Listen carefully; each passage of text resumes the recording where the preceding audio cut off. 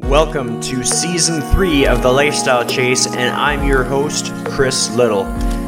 This podcast features high performers who have found a way to live their best life while balancing their health, wellness, friends, and family. To help this podcast grow, please share it on social media, rate 5 stars, tell your friends, and check out the past 140 episodes and counting. You can follow me on Instagram at Christian Little and at The Lifestyle Chase. Thanks for listening. Let's get started.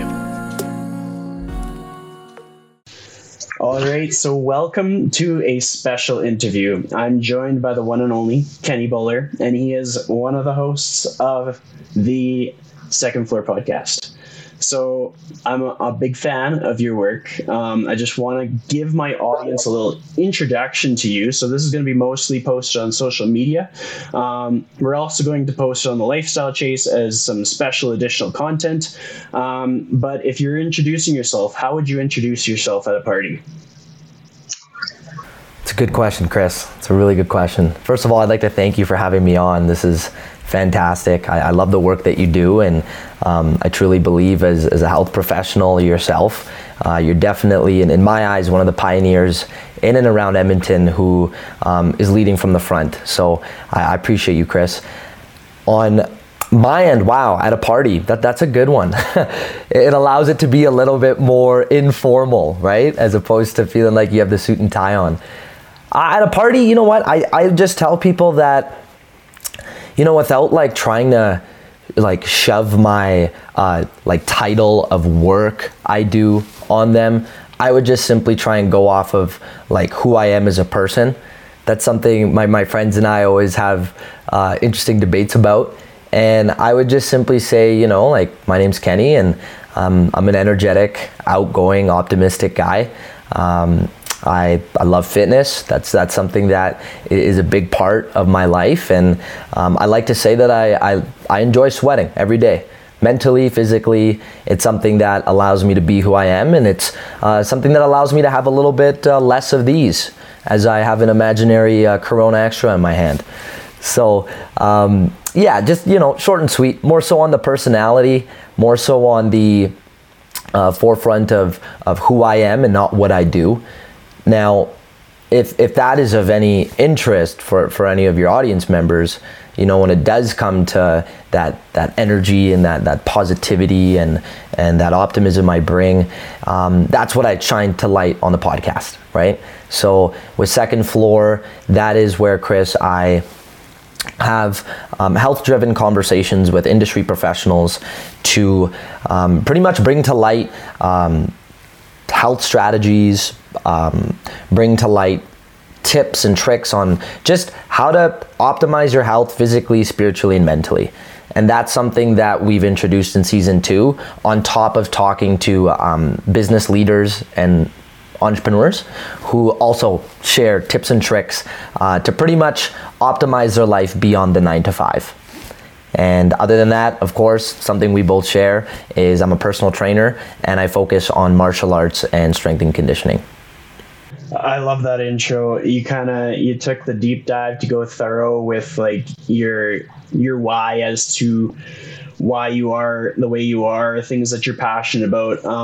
Some things that I'm curious about with regards to the podcast is like, what was the light bulb moment for you that made you really want to get the ball rolling? Like, I can understand a person being a fan of conversation. I can understand like having heard someone else do it or being a fan of someone else's podcast. But what was the thing that like really sparked the fire for you in wanting to be the one that sort of leads the conversation, wanting to be the interviewer, and wanting to put all of that work that it takes to being a podcast host?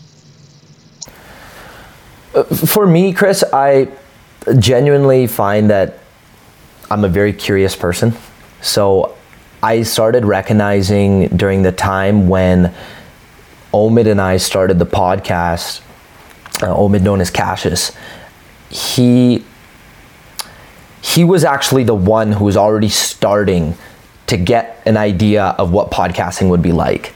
Myself being very technologically challenged, even to this day, I loved his concept and idea of just wanting to start something that's going to be public, that's going to be at the attention of our community and anyone who's interested in listening. And this was around the time I graduated university with my commerce degree. And it's funny, I find for me and a lot of commerce students, you get out of that degree in business, you feel like you know everything, and you get out into the business world and you're like, I know nothing. Like, it's like you barely built a foundation of what you feel like you're capable of really specializing in. So that on top of my curiosity, I wanted to really figure out what is it and how is it that people love what they do for a living. Like, there's people out there that wake up before their alarm clock. There's people out there that like are so enthused at the idea of, picking up that phone and not feeling like they're forced to make a cold call they don't want to make. So whatever it is to a capacity of what they're doing, and that's that sales background speaking in me is, I know at the end of the day that no matter what someone does, they're offering a product or service for someone that is potentially an essential need, and or it's something that person needs that day. So when I was thinking with Cassius about the idea of what the merit of our conversation is going to entail, it's going to, at that time initially, going to be very passion focused. So obviously we had to, as you know, with a podcast, there has to be some element of a theme. So what drove us to start with that was I wanted that for myself. I genuinely, like, questions I ask Chris are questions that I'm curious about. And I had challenges in the beginning of thinking like, who's my audience? Like, what does that person look and feel like? I looked in the mirror and I'm like, dude, it's you. It's the recent grads, it's the aspiring entrepreneurs, it's the people who clock out at 5 o'clock in their job and they still feel hungry.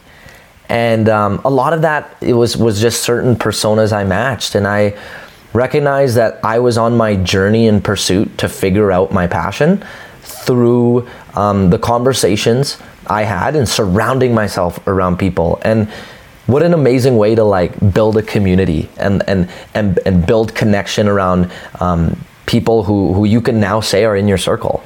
They always say you're a product of your own environment, and I really got to see that through in the fruition of Second Floor. Well, I mean, that's such a good answer because, like, I have to say I've followed your podcast journey probably since the early stages. I know that when I started the lifestyle chase, I started to get curious. I wonder what other podcasts are out there. And like your guys' show is one of the ones that popped up because it's just like there's so much crossover. Like Edmonton is a big city, but at the same time, it's a very small city. And so we've interviewed some of the same people. And so like when I interview somebody, it is my due diligence to listen to the other interviews that they've been on. And then I always understand that I have like room to improve. So I wonder how they interview people. And it's like you always learn something from other people's interview styles. Like you learn to ask better questions. And so as I would listen to episodes of yours, I would be like, oh, he's totally like forging his path towards his passion. And I was like, that's exactly what I do podcasts for. Like I answer my own questions. Like if something is on my mind, then I seek out the person that seems to be figuring it out and I kind of pick their brain, and it changes the trajectory of our lives. Like it's a huge personal development tool to interview all these people. And when you speak of like product of who you're surrounded by, I completely agree. Like it's beautiful how we almost like form like a family of sorts, and all of these people that have shared their stories with us and impacted our lives in a very real way. And just like that pursuit of passion, which is a great segue for what kind of like inspired me to have this conversation with you today. You're a very passionate person where causes close to your heart can kind of drive you to take action. And what I've watched in your social media as of late is, well, I mean, there was the you guys did a fundraiser fight earlier, I think, just before lockdown. Yeah, literally right before lockdown. Yeah. We had to change the date on that one. So first of all, let's talk more about that fight. Like, what inspired that? Because those guys, like, was that their first fight ever? Like, tell me more. Yeah, that's awesome. First of all, but prior to us getting this conversation, just to recap our shared interest in being podcasters, I love that you mentioned something that really speaks to my heart, Chris, where you say that there's individuals out there that you connect with who are also publicly, vulnerably sharing their journey. That's huge, because Cassius and I talk about that. We used to, at the beginning, be like, man, we're no Joe Rogan. At least when Joe Rogan started, yeah, he was doing his basement and like it was with poor quality editing, but he was somebody. He was a Fear Factor host. People knew the guy, people knew the name, and so on and so forth, right? And then we were like, you know what? If there's any differentiator, we are gonna be the guys where even if we don't make it, we can go to our grandkids. We could be like, you wanna know what grandpa was like? Go on YouTube. Go check out who I was and the type of people I surrounded myself around. And it just goes to show, right? Like, I love that you said that. It shows that it clearly shines through, where it's like, yeah, like we're nobody, We're a couple of dudes in a city, as you pointed out, of 1 million people, where we're a tiny speck of dust on earth, yet we've already noticed some of the incredible changes and some of the incredible differences we've made internally and extrinsically. But that's just based off of like putting ourselves out there. And it's why it's funny when people go like, how do I start? What do I start with? Like, I'm so confused. And there's that fear of like not being ready, or them feeling like they need to be somebody. No, press record on your iPhone and put it out there. And if anything, it's only gonna get better. So if that's anything for your audience there, Chris, is just like, when people, if podcasts or no podcasts, when people are fearful of starting something based off of being worried about what others will think, get that out of your head. At the end of the day, you're doing it for yourself. And then that's what we recognize. We're like, you know what? Yeah, it'd be exciting to pop off. The opportunities come with that. This is our passion. We love conversating with people. But the reality is we do it for our own interest. These are conversations we would be having anyways, off air. And that's something that's important to address. So I just wanted to mention that. Totally agree. That's awesome. Now, with Paul Hoti versus Sean Chai, this is something else. So one day, my brother and I were just sitting in the kitchen, right? And you know what? One of Paul being one of my clients, and he's somebody who's dedicated a lot of time and energy into kickboxing. He has a kickboxing background. He's trained at Arashi Do for a few years. He's then going into our first lockdown and coming out of it. He did some reflection and he did some thinking, and he's like, I want to get back into this. So he contacted me. We were working like literally sometimes 4 times a week, right? My most dedicated client. He puts a lot of time and effort into the craft. And then we just started talking about him getting into a competition eventually. So I'm talking with KB, and we're just, I don't know, that day, we're just laughing, cracking jokes. We're like, man, how funny would it be if like we got like Paul versus one of your clients? And KB also trains others in boxing, Muay Thai, and MMA, right? So we have a friend of ours, like a brother of ours, Sean Chai. He went to India with us. He's grown up with KB since the high school days. He's been training, not kickboxing, Chris, but boxing for quite some time with KB. Just started to dabble with the idea of sparring, just getting with other guys, getting in there, getting comfortable. So we're like, okay, well, how can we make this fair? Do we make it a kickboxing fight? KB's like, no, man, like Paul's got years on him. Like, it's not fair. And then we're like, okay, well, do we make it a boxing match? And we're like, okay, this could work, Paul doesn't have a specific boxing background, but we could train him enough to feel like he'll be ready. And Sean's been boxing for, upwards of over like a year or two with KB, but just doesn't have the sparring match. So like him and I as trainers, we're trying to like figure out the pros, the cons. Is this a good match? Is it healthy? And we make it happen right away. We talked to both of them that night, and they're awesome. These guys right away, no hesitation. They're like, let's do it. So what initially was going to be just the fight, right? We're just going to make this safe, healthy. We're going to include all our friends who have experience in reffing, in coaching, in judging. Like we had this all set up. And then this happened here with India, where farmers, over 250 million, are protesting for their rights. And I just figured that, you know what? There is going to be some demand for people wanting to watch this fight. Now, last thing I want to do is charge people. You know, regardless, it's going to be free. We're going to put it out there. However, I felt, you know, that inner marketing strategist in me went, let's tie in a fundraiser with this event. And what originally was going to be dated a time that ended up being in the second lockdown, we had to push it back an entire week to 10 days. So we quickly attached this fundraiser we made on GoFundMe. That's something that I made just on my own. It picked up speed at about $1,000 the first week, which is awesome. We have a $10,000 goal. All the proceeds are going towards Khalsa Aid. So they're applying supplies and food for all the protesters out there who can be well fed, and they're sleeping on the streets right now. Besides that, when we attach the fundraiser, and this is why I want to mention this, to the fight, we had, Chris, over 100 people on the Zoom call. Each and every single one of them donated and contributed for the event $3,000.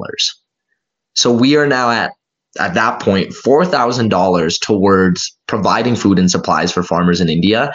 And that's just based off the hype over people wanting to see Paul and Sean Chai scrap in a 10-round expedition boxing match.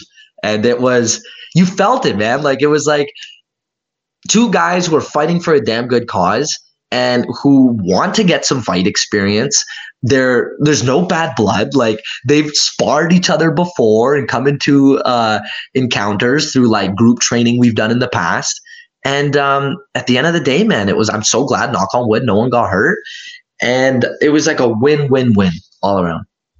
Well, I mean, that's awesome. And just to understand, like, because I was looking at it and I was like, these guys, like, this is new. This is a new experience for them. And I was just like trying to understand like what it would be like to be in that position, like the nerves that you'd have, like building up to that, like everything that you'd be thinking about before this exhibition fight. But to take kind of like a sidebar here, there's going to be a lot of people that don't know about like what is happening in India.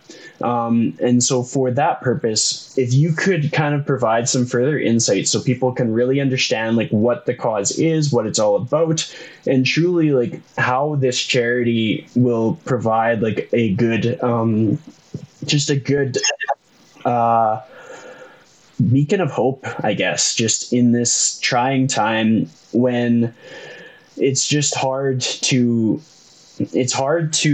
understand how there can possibly be positive with everything going on in the world, like with everything that's happened, and with all of the struggles that we have like internationally. Like, what I find most interesting is the more conversations you have, the more you realize like how much each of us can make an impact.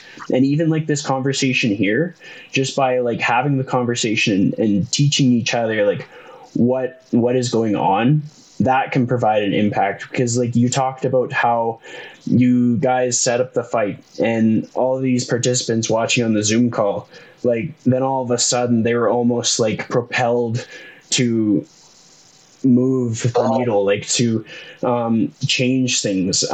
So in us having this conversation, we're moving the needle again. So with that being said, whatever insight that you have that you can like share with me to kind of help me understand more, and perhaps my audience as well, I'm all ears. I'm ready. Absolutely, Chris. Yeah, and I really appreciate that about you. And for you to allow me to, to a degree, educate others and create more awareness on what's happening is, it is certainly a blessing, and it also certainly is very serious to just kind of put ourselves for a sec in the shoes of farmers in India. And you made a good point with global awareness. This is something that, yes, it really can affect a lot of people internationally. That's those who have, immigrated to Canada, the UK, across the world outside of India, who still have family members in India who are suffering through this, who also still go back to India and ensure that their farmland is well kept, and ensure that they potentially could sell it or could still have it functional while they're away or still there. But most importantly, besides it affecting others internationally, it really is affecting the farmers there right now who are protesting. And I just want to start off by quoting one of the farmers, Chris, just to provide some context and severity around this issue. I was listening to one of the media interviews on YouTube. I believe this one was by Vice, and the interviewer just is going around talking to some of the farmers who have been there for weeks on end, sleeping underneath their trucks at the border of New Delhi, where they're demanding a conversation and changes to the 3 new laws that have been in place that pretty much screw them over and are going to take majority of the small farmers brushed away on the side until big corporate giants come in and replace their jobs. Like that's spark notes of what's really going on, and we can get in the detail of what that looks like. This is what he said. He said, "We would rather die by their bullets right here on the border, the government's bullets, law enforcement's bullets, than die a slow death from the repercussions of the laws that have been put in place." Well, when I heard that gave me goosebumps. And if we start off with why this is so important and hits so close to home for me is, Chris, my grandparents on both sides of my family are and were farmers. That's how we brought our bread home. That's how my parents got to see more of our culture and heritage coming into fruition. I mean, without getting into too much religious or cultural indications, it's for us, we're Jat, and being Punjabi from the Jat, caste is Jats are farmers. That's something we're prideful of. That's how we look at, when we feed others and we talk about, langar and open kitchen, it's come in, come all, let's feed everyone, because we come from a background where every single day we're on our 2 feet growing our crops and our wheats and our rice and our corn, and we have the ability to do so where we can feed others who want to be fed. Now, the thing is, for me, when I thought about this going on in India, I just had to almost put myself in history and be well, what if this was happening to my grandparents when they were in India, and laws came into place where they potentially are not going to be able to continue farming and continue to make ends meet the way they've known how to for years. And I recognize that, well, for starters, I probably wouldn't even be alive at all. Secondly, I would not have the opportunity of being in Canada.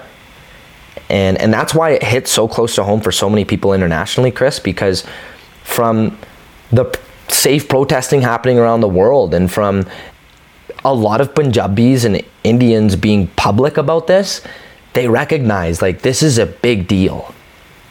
So with that being said, I mean, that goes to show, if it's that serious, what changed? And why are farmers out there, 250 million of them across 3 different borders in Delhi, demanding answers and change from the government of India? what happened was, it's simply, unfortunately, dictatorship of how these laws changed. It should not be.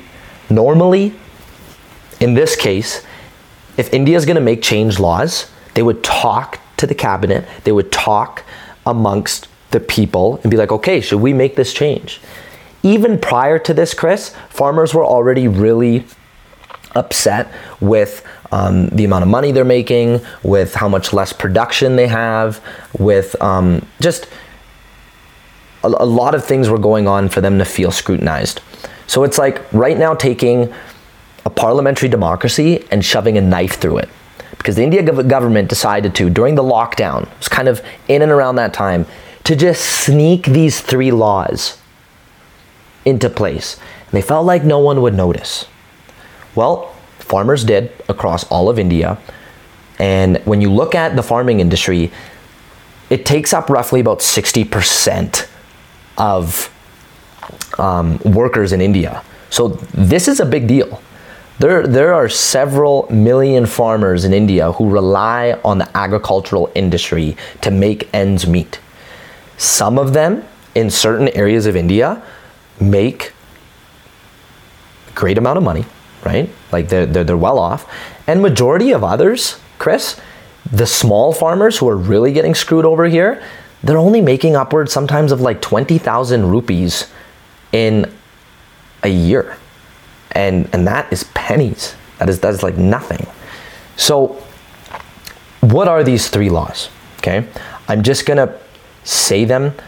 There's going to be a little bit of detail I can share, but I encourage yourself or your audience with the links I'll send you to go more in detail with them.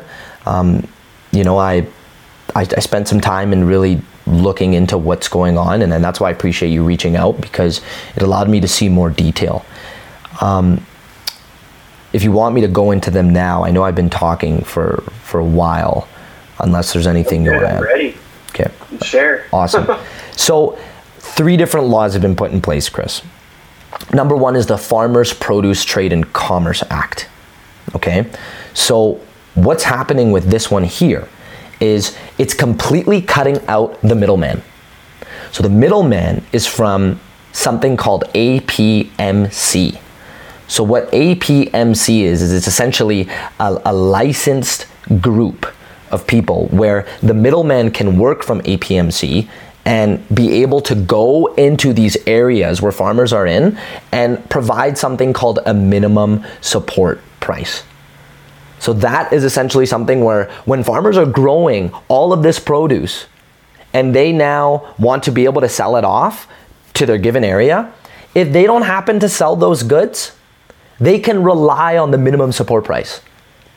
And that's from that licensed middleman who's coming in and being like, listen, we got to sell these. You got to make sure you make your bread, and we got to make sure this goes into the right hands. Here's the guaranteed price I will buy it off you for. Okay, perfect. Farmer goes, thank you. Don't want these to go to waste. Also want to make sure that I can take some money home from the work that I put into this. Great exchange. That is something that's a part of the Mandi system. So the Mandi system it assumes the contours of a catch-all marketplace where anything is bought and sold. Through this first act, it is very unclear of knowing if the minimum support price is still going to exist. The reality is it's not. It's going to eventually be diminished. And through the other acts, here's the reason why. I do want to say that APMC, by the way, means Agricultural Produce Marketing Committee. That is where there's the licensed middlemen working under that position to go out into these sectors of farmlands and farmers and provide that safe exchange. Now, with Act number 2, here's what's going on. Act number 2, this new law, is Farmers Agreement on Price Assurance and Farmer Services Act. So what is happening with this is farmers want the minimum support price for the private deals. Now they're not getting that anymore. So what's happening with this is essentially, from my understanding, when they are going to be competing against larger corporate players now, who now have the ability to come in and buy off their land, to come in and be able to pretty much sell crops and be against farmers, they're eventually not going to be able to compete with these big players. This is like, Chris, let's say from your rural area where you're from with your family, let's just say already there's less technology, there's less infrastructure, but Amazon just so happens to decide to open up shop right there. Well, now with the small-time business owners in the area, they're worried. They're rightfully worried. Because now that Amazon set up a headquarters with all the goods and the nicks and the knacks and certain things that are flashier, and they've got all the money and the lawyers to be able to compete with all the small players are left to dry now. You know, that individual who's been working for 20 years in that shop that sells, let's say, gym equipment, Now another person's gonna be like, oh, well, I'll just get it from Amazon. They'll ship it over in my place, or I'll go in, and it's just an easier service. Things work out better because of the experience. That person running for 20 years now, they're done. They're now pushed away on the side. That's essentially how I look at it, where these small farmers are now recognizing, they're like, well, even if I try and go to court with these big players, I don't have a lawyer. I don't have the money. And even if I do, I'm gonna spend all this money and time into something that I know I'm not going to win. So through this act, they've actually found a way to not go to the central government, which is pretty much their federal government, and dispute this case. So the government's pretty much being like, you guys just kind of figured out on your own in your own place of land where this is happening. Now, the third law here is a very important one because it talks about space. Is the Essential Commodities Act. So what this one is it essentially is cutting out the middleman, and it's also allowing individuals, it's from this act or one of the ones I mentioned, to be able to sell your produce outside of your state, outside of your area. And that's the thing, Chris, I want to be very clear here. Even when I read these laws first, it sounds like it makes sense. It sounds like, oh, we're going into a free market where you're going to be able to sell your goods anywhere. Okay, well, for a big company, a big grocery store, it's as easy as hauling their big truck, finding their inventory manager, storing all of their goods and being like, all right, guys, go. Sell here, sell there. Let's make this happen. Let's open up stores. Let's go big. Well, now a small farmer who could barely afford a tractor is now being told, oh, don't worry. I mean, now we're gonna let you sell your goods anywhere and everywhere. Well, with what? They don't have the big truck.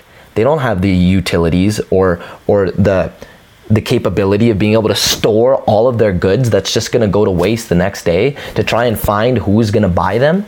And this is now with no middleman. Sorry, middleman's gone.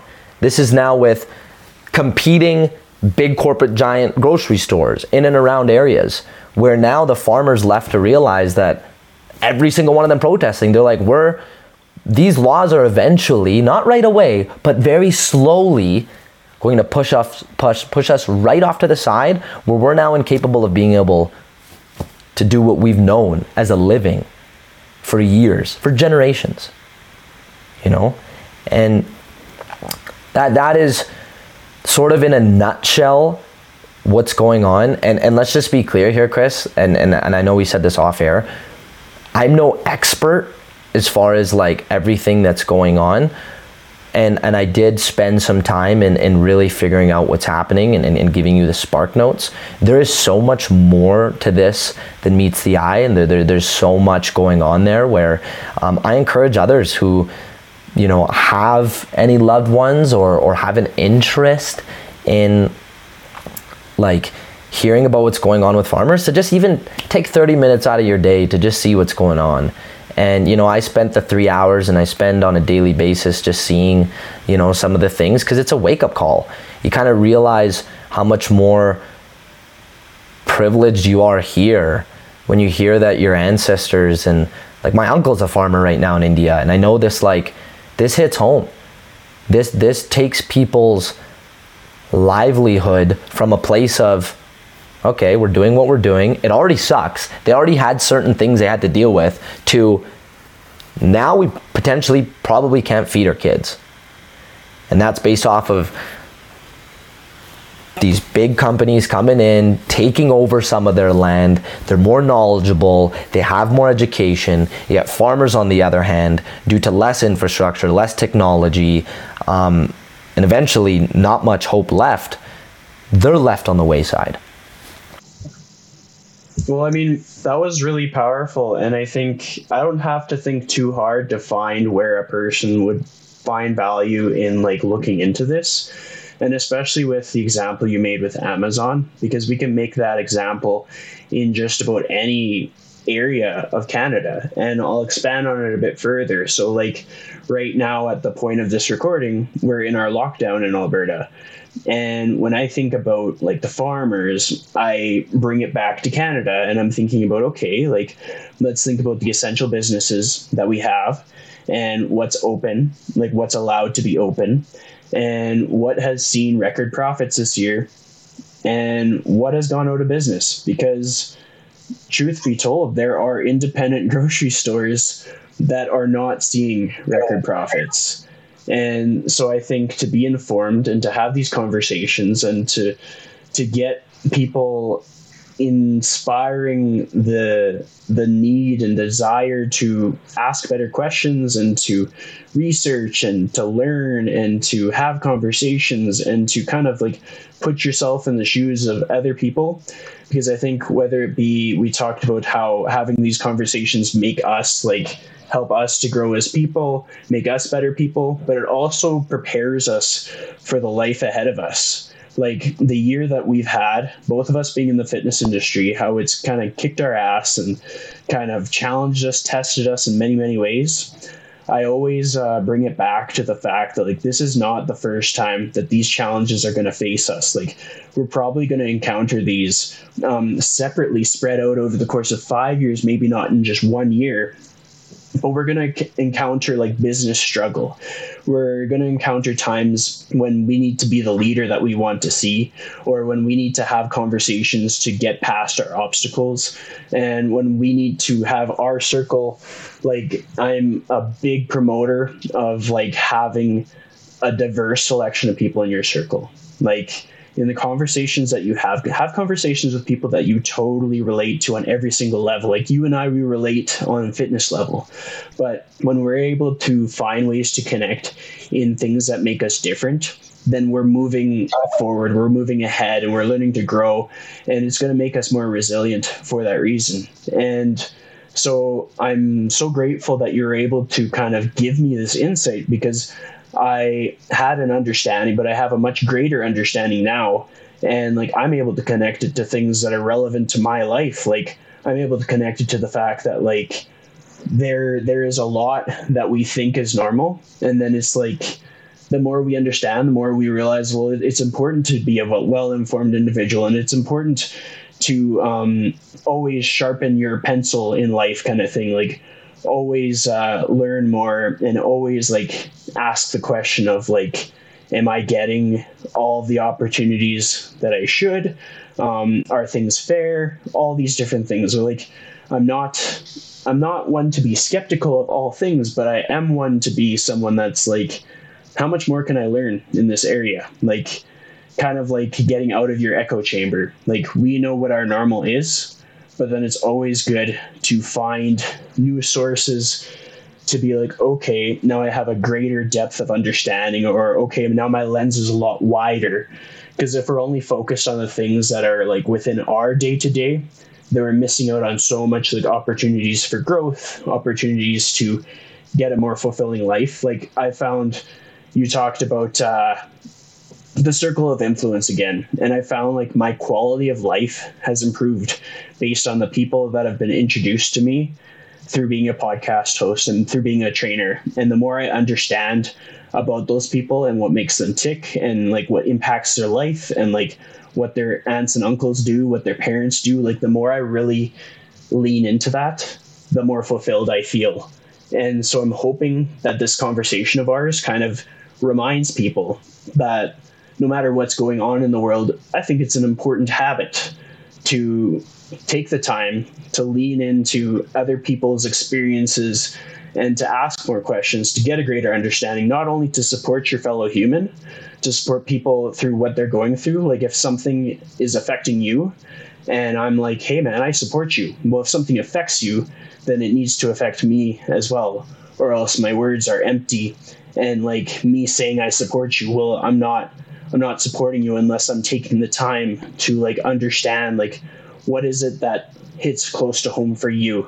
Because if it hits close to home for you, it should hit close to home for me. Because like we are living in the same city, we're in the same industry, we have a lot of common interests, we're both passionate about conversation. That's more connecting pieces than a lot of people have. So yeah, to like tie that up, like thank you so much for taking the time to give me insights and to share a bit of your story. Yeah, no problem at all, Chris. I thank you for allowing, myself to bring this to light and even to just bring it to a bigger audience and bring it to yours. I mean, everything that you said as you were talking there reminded me of when everything was going on with the Black Lives Matter movement that we recently just experienced. You got to have two things happen in that case, where it's like similar to what we're dealing with in our community. Is for someone just watching, you almost want to get a little uncomfortable, because you're going to have questions and you're going to have things come up and get brought to your attention that you're not really too sure why is happening. So that's where you do something like yourself, where get and shift that feeling of uncomfortability to comfortable, where you're now shaping your worldview by talking to someone who's living and breathing it, or at least knows what's going on. There's a gentleman, I forget his name, but I highly recommend others who want to learn more about the Black Lives Matter movement to this day, where he started a YouTube channel called Uncomfortable Conversations with a Black Man. And he brought on regular goers, people with families, people you never even heard of, they're not famous for any reason, people like that, all the way to Matthew McConaughey. And he primed them and got them prepared to be like, listen, ask me anything. Like, ask me any questions you have about, people like me, the Black community, Black Lives Matter. Let's talk about it. And even just listening to that, it was so powerful, because it goes to show that as human beings, let's face it, we're all not know-it-alls, and we all can only consume and gravitate towards certain content. And when certain things get brought to our attention, one of two things happen. We go, one, oh, I'm so sorry for them, that sucks. And we go about our lives, and then we forget about it. Or we go, no, you know what? Damn, what's really going on? You take the Chris Little approach. You go, I'm gonna put this person on my podcast and let's talk about it. And you're not only giving that chance for you to learn, but you're also getting others to listen in. And that's very beautiful that you're a part of that process and you think the same way, man. Well, yeah, and I've definitely watched those videos, Uncomfortable Conversations with a Black Man, and it was like, the way I see that is it's kind of like a proxy into that discovery process. Like, you and I only have so much time where we can do the interviewing. So when we're able to seek out the resources where somebody else has done the interviewing, like, that's a big part as to why I listen to your podcast. Like, I haven't listened to every episode, but I've definitely listened to more than 30. And that's awesome. It helps me learn. It's like you guys are doing the groundwork for me, and I'm totally invested. I'm like, they're gonna help me learn. Like, it's awesome. Not always the same questions that I would ask, but it's totally like supporting my personal growth.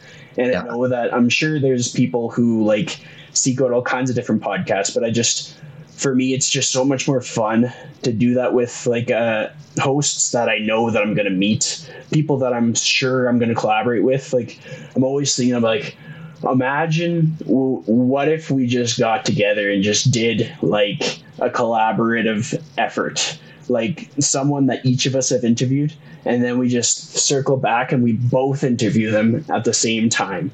And Yeah. maybe that's wishful thinking, but it's just like, it's an idea that has been on my mind, and like now that I've got it out in the open, perhaps we'll follow through with that one day. Yeah, no, absolutely, man. I'm really glad you said that, and I want to be clear in saying this, where I've shifted my mindset recently, and just even through conversations I've had, where, you know, collaboration over competition, right? I mean, what if one day Samsung and Apple teamed up and made a phone?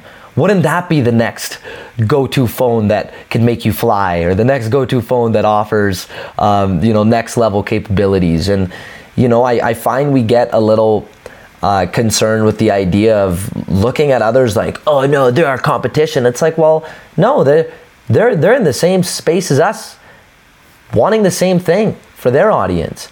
And no, I agree with you, man. I think that'd be a pretty cool idea that off air we could talk about. And in reality, when you have the opportunity to listen to others in the same space as you, yeah, to your point, you learn a thing or two, right? You pick apart other things like interview styles, and you look at where they're mapping out the conversation, and that goes without saying, man. Like, I remember you said earlier how, like, you will look into if there are any previous interviews of a guest and you want to see what that was like.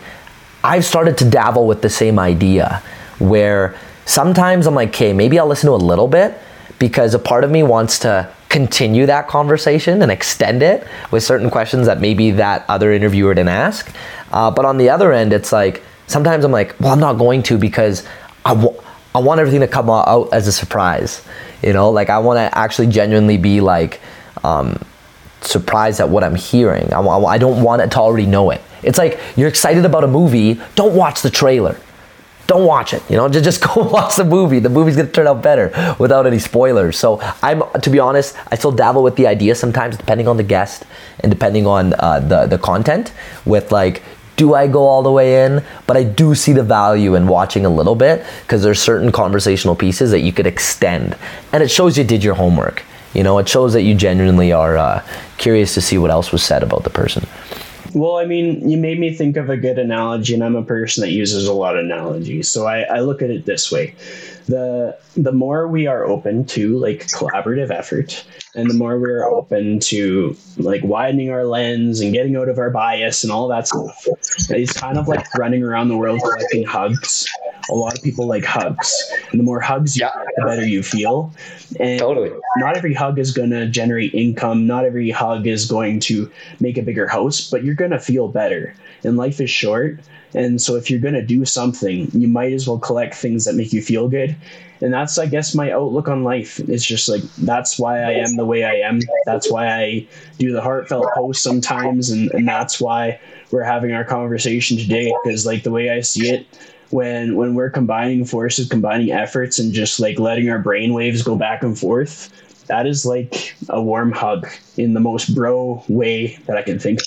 Absolutely, man. I'm sending my virtual hug vibes your way right now. Oh yeah, it feels good, man.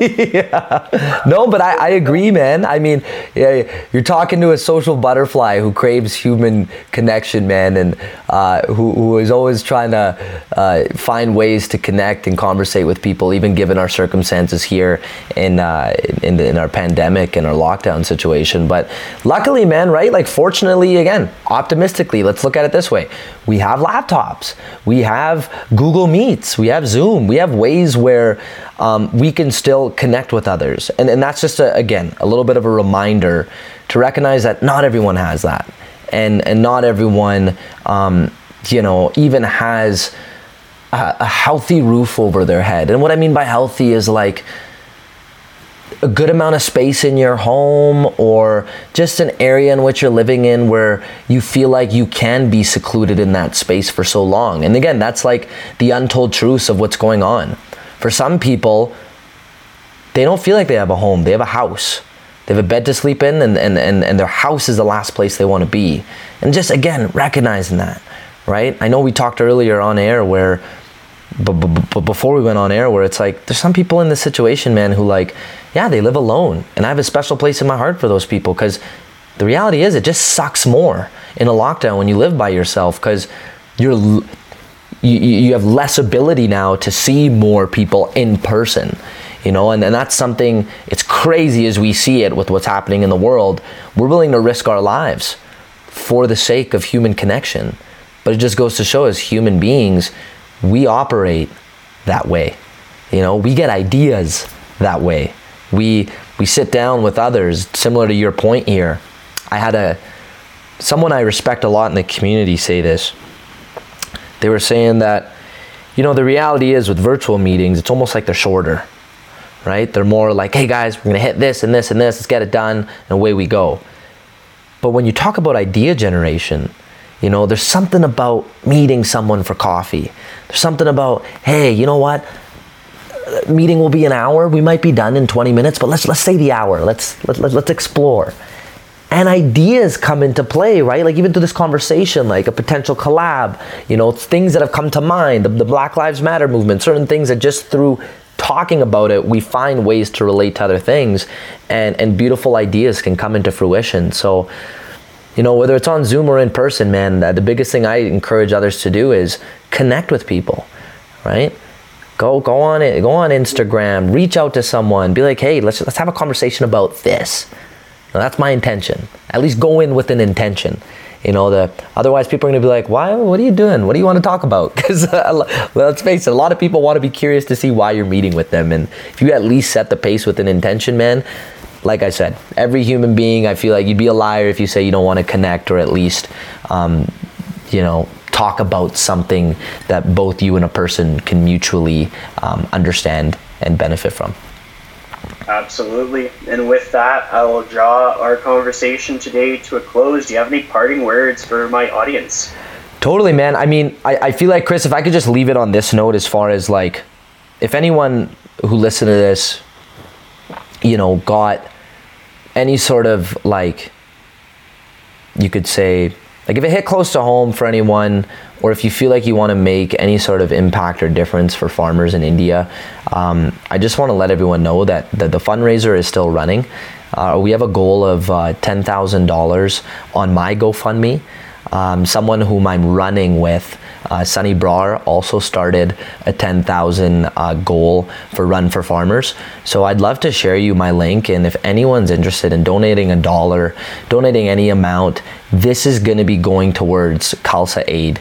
They're a non-for-profit organization where they're a big part in allowing 250 million plus farmers in India on the border right now to protest, to peacefully protest. And I want to say that with clarity. You know, like, these farmers have no intention of causing violence. And the sad reality is, as you know, Chris, as we've seen through BLM movements and everything else, they're getting wrongfully accused of being terrorists. You know, like the media in India are claiming words like that, and it's harsh. You know, these are just farmers out there fighting for their rights to continue doing what they want to do to make ends meet, and they're peacefully protesting out there, where Khalsa Aid is allowing them to be fed with supplies and food, so they could still be out there peacefully protesting. And many of them have said that they are not leaving until they get an answer. They are, even if they die hungry there, and the world and others are and cut out the cord and there's nothing to give them, they are not leaving until change happens.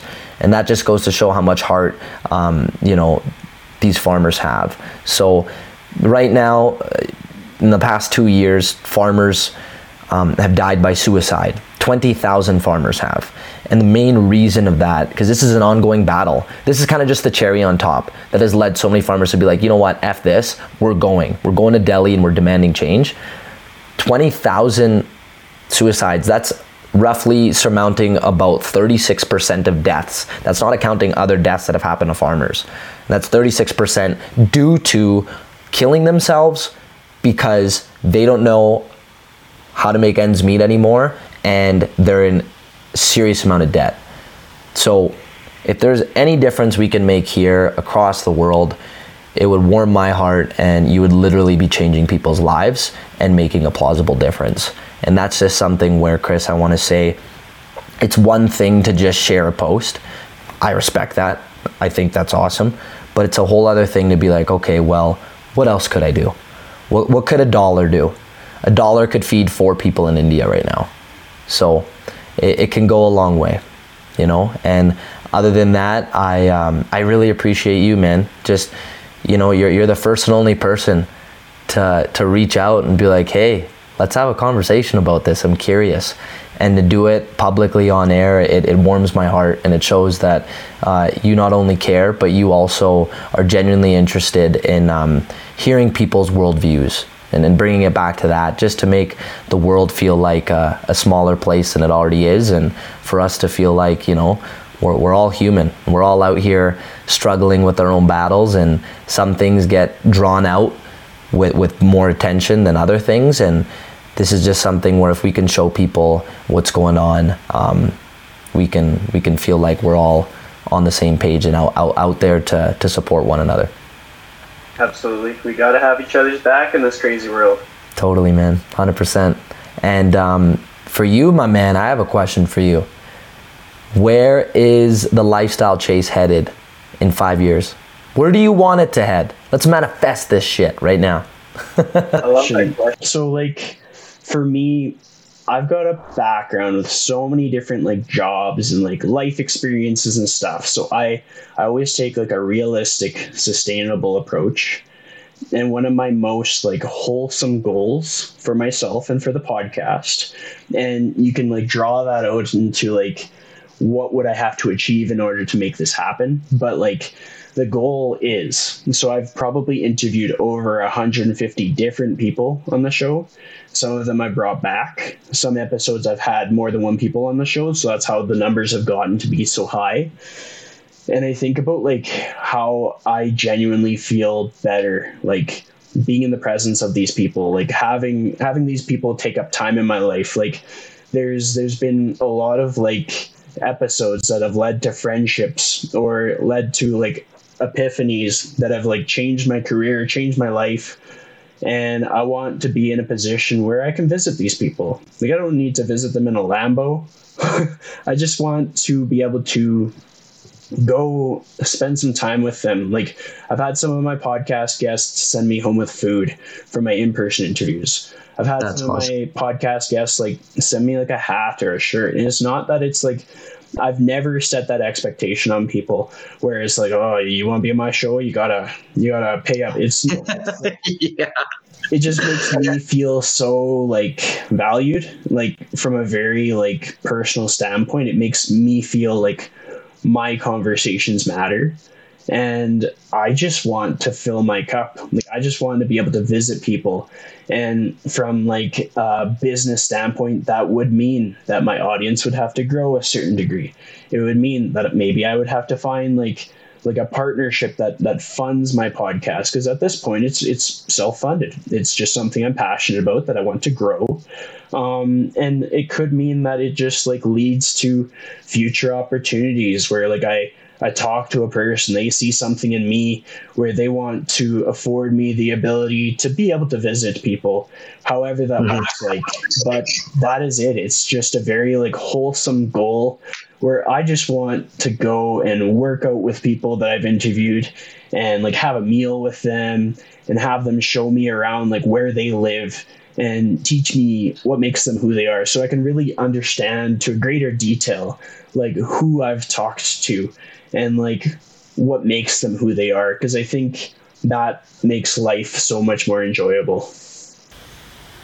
I love that answer, man. That's awesome. You're building a village, you know, you're building an entire community, and that's what it's all about, man. You certainly, as authentic as you come off on and off air, man, you're a magnet, you know, and I think that's a beautiful part about why it's so easy for you to do what you do. And man, to be honest, let's face it, being a podcast host, not everyone can do it, you know, like that takes some serious balls to be able to just know that at any point in time someone can ask you something, or they could give you an answer you didn't want to hear, or you might reach points where it's happened where you're like, okay, where do I take this conversation now? And just your ability in being able to lead a conversation, but then be genuine through the process and create the friendships along the way.